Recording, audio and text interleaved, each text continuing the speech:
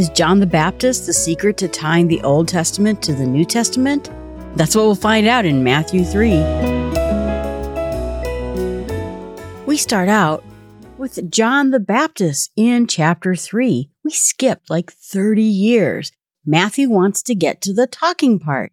He loves the talking part. So in our past chapters, we find out Jesus is born, and we'll find out in other books that John the Baptist's parents were both in the priestly class, were much older cousins of Mary. They knew each other quite well. His name in Hebrew means God has been gracious.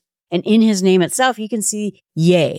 It starts out Yeh, which means Yahweh. That's the Jewish name for God. And when you see Yeh right in front of something or at the end, that means God. God is in there.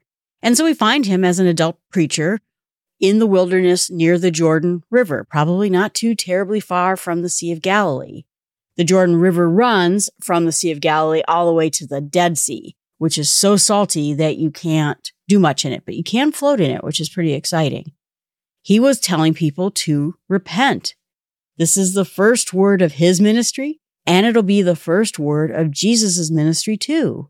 This is a prescription for everybody. I talked about in the introduction how some things were descriptions and some things were prescriptions. This is a prescription.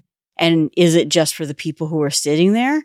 Nope, it's a prescription for everyone. We should all repent, which means turn back, turn around. It's not just saying, I'm sorry. It is changing behavior, changing direction.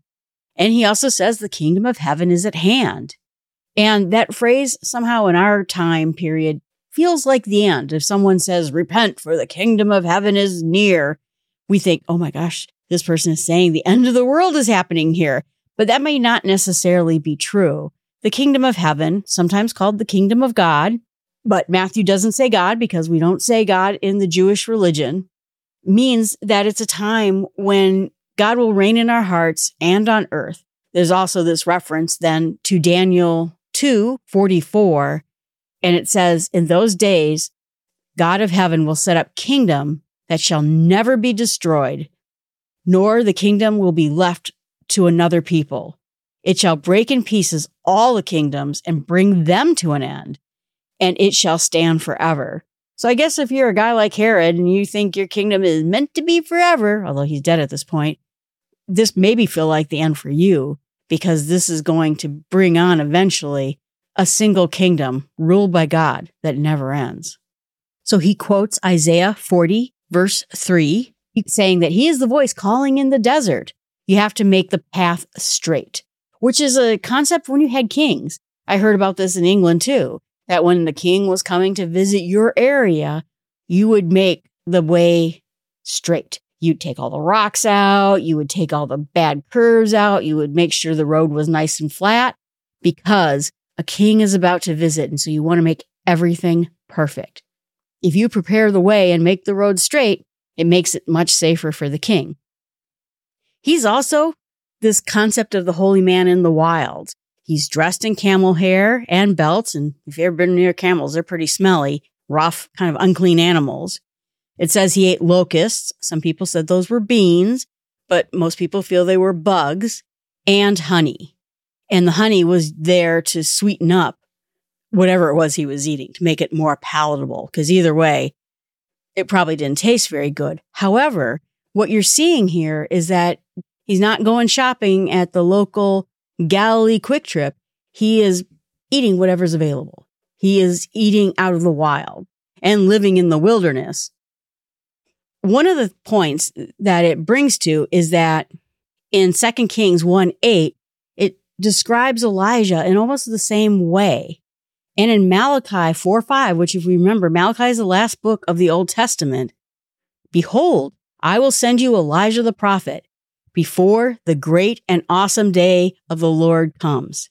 And he will turn the hearts of fathers to their children and the hearts of children to their father, lest I come and strike the land with a decree of utter destruction. But in studying this chapter, I found out something really interesting. This concept that John is where the Old Testament ends, not Malachi. John is the last of the Old Testament prophets, and he is introducing Jesus coming. So he's saying, I'm coming to an end. My testament is coming to an end. And here comes the New Testament. Here comes the real king, the real prophet, the real Lord. And so this is where the two testaments meet each other. And I thought that was really intriguing. I never thought about that because it's true. John the Baptist does strike you as one of the Old Testament prophets. And when you're raised Jewish too, one of the interesting things is they expected in our temple with my relatives that Elijah would come back. There's always a seat left on Sabbath meals, on Passover meals. It was set like another person was coming, and this spot was for Elijah, hoping that if we make a spot for him, we'll know immediately when he comes back. Some people felt that Elijah was going to be the Messiah, or Elijah was going to tell of the Messiah coming. And so John the Baptist, being this image of Elijah, who everyone expected to come back or usher in the real Messiah, that's kind of interesting. And so they say that people were coming from all over Jerusalem, Judea, other countries that were coming to get baptized, confess their sins. And while ceremonial washing was part of the Jewish tradition, you'll see a lot of traditional baths that were ancient in Israel. If you take tours and archaeological digs, it was a big thing. But this baptizing was a little bit different. This seemed to be something stronger or even newer.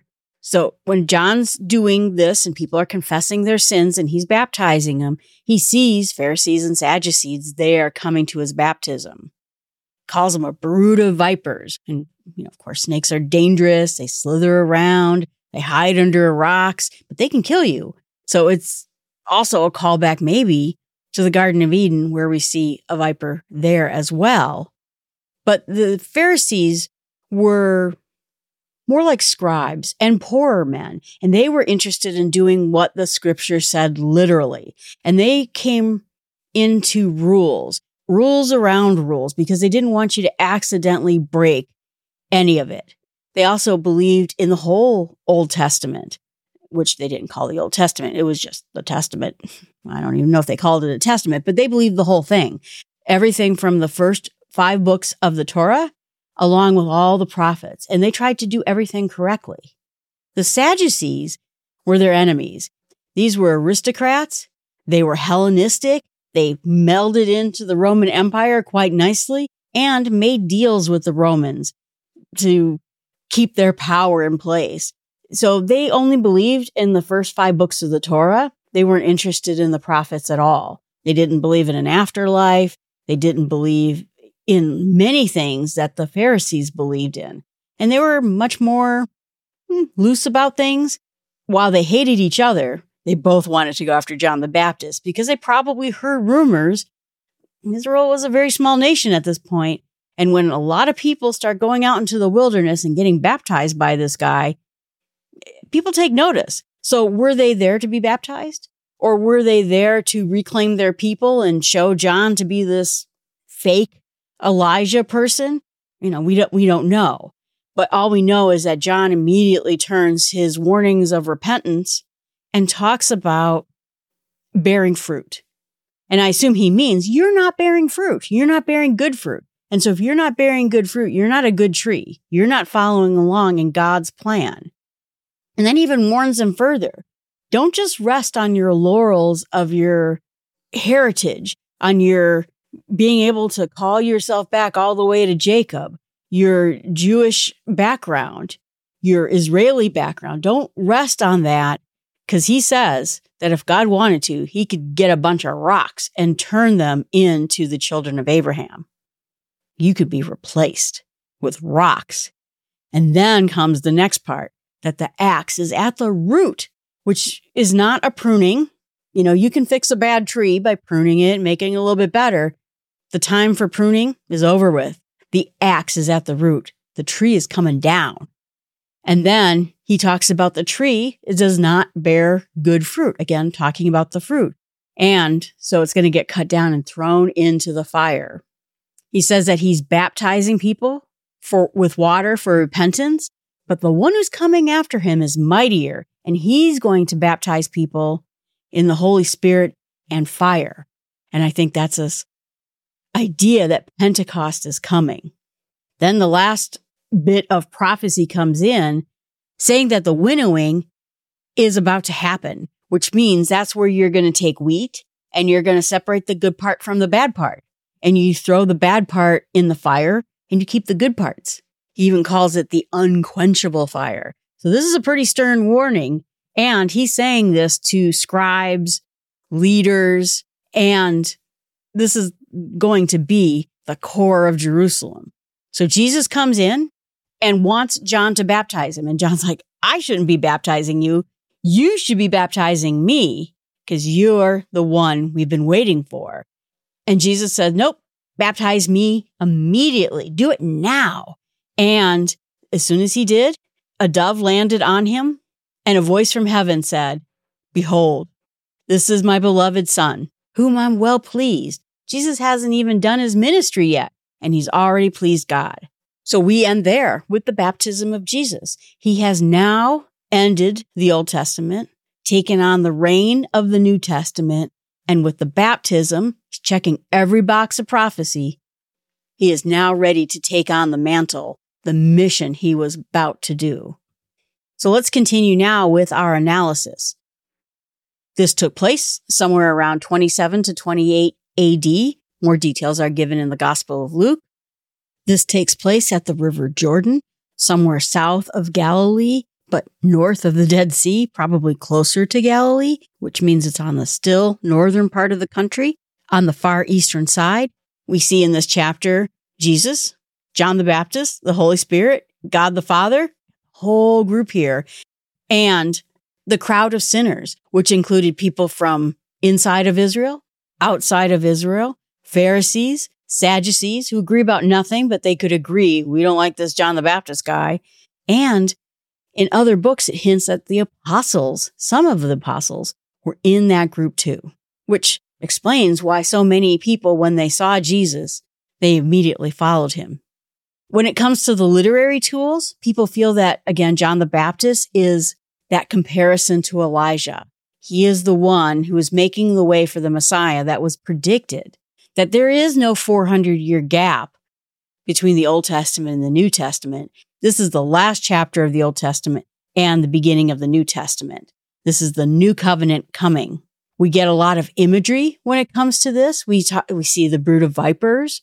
We talk about the tree and whether it has fruit, and the axe being at the root of the tree. And then we also talk about the separation of the wheat, the good from the bad, and the bad being thrown into the fire. And then the next major imagery and concepts we see are baptism. Again, a cleansing. We have baptism today. It's a little bit different than what John was doing, but baptism in removing the sin from our soul, not just cleaning our bodies from dirt. And then we see the dove. We will see the dove more, particularly at Pentecost, but that is a sign of the Holy Spirit. They are gentle, peaceful. They don't defend themselves in any physical way. And that's the image of the Holy Spirit. When it comes to rest on Jesus, that is a sign the Holy Spirit is with him. This chapter tells us that the message God wants us to hear is of repentance. Turn back because the kingdom of heaven is near. And these are messages for us to also repent so that we can be the tree that bears good fruit instead of the tree that bears bad fruit.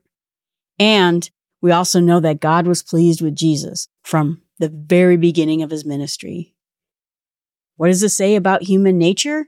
Well, first of all, we see a lot of people going to John the Baptist. They want to be cleaned of their sins, regardless of what the Pharisees and the Sadducees were cooking up. The common man wanted to be clean of their sins. People don't like sin. They do it. We all do it, but it's not what we want. It's not our natural state. We long for a place where we don't see injustice, where we don't see sin, where we don't see ourselves sinning. We want that. And if people would travel from other countries to get baptized by John the Baptist, they were seeking to know what it is that would cleanse them from the things they do from God. So it's really a powerful image. I read in one of the books in history that said John the Baptist followers existed over 200 years after John the Baptist was killed. So his impact is in history, he's written about, but he also had followers that were strong in what they believed in John the Baptist was saying. And it was so strong that it grabbed the powerful, the scribes, the aristocrats, of the Pharisees and the Sadducees from probably Jerusalem to go check out what was happening. And the central message of this chapter obviously is repent, accept baptism, accept the Holy Spirit in our lives. There's no need for us to have this physical distance from God. There's no need for the sin to separate all of us. And we know now that hearing the word of God, being baptized, and confessing our sins is how we can repent and do what God asked us to do, which is what each of us needs because this is a prescription to everyone. And I think the last message for us from this chapter is that we should never rest on any type of concept of who we are. I'm really smart. I went to this school. Or I'm very rich and I have all the money in the world I need. Or my lineage goes all the way back to Paul. Whatever you say you rely on, you have to understand God could take rocks and make a bunch of whatever it is you are. We're special because we're God's children who he loves. And he sent his son to us so that we could have eternal life. My meditation for this is wondering who I would be in the crowd. I always like to think of that when I read the Bible. Would I be the stuck-up Sadducees who are aristocrats? Jesus is below me. Or the Pharisee? Hey, I'm trying to do God's will, but I have it all wrong. Or would I be one of the people coming to see John the Baptist, asking for forgiveness? But whoever I would be, I have to know. I have to repent. I have to confess my sins. And I have to remember that God loves me because of me being his child, not because of anything I have, anything I do, or any heritage I come from. My prayer is for the world who looks at the message of Jesus and thinks they're better than this, that they don't need Jesus, that they don't need repentance. How many people would show up today to listen to the words of John the Baptist? And then what I want to share is to let people know that God loves them. He sent his son, and he asks us to repent, confess our sins, and rely on him. I hope people see the message of the Old Testament and the New Testament coming together and the new covenant starting. And covenant, by the way, means agreement with God. Also, any scripture I read is coming from the translation of ESV. All right, everyone, we're going to go ahead and end Matthew 3 right here. Thank you again for listening. You can email me at jill@smallstepswithgod.com. If you have anything to say, you'll find in the show notes links to the website, which is still under construction. So if, again, you find an episode's not there, this should get resolved, hopefully this week, and you'll find it come back if you don't have it. And again, if there's anything I can do that will make this Bible study better, if there's any recommendations that you have, please just let me know. I'm happy to hear whatever you have to say, good, bad, or ugly. Thank you very much for listening.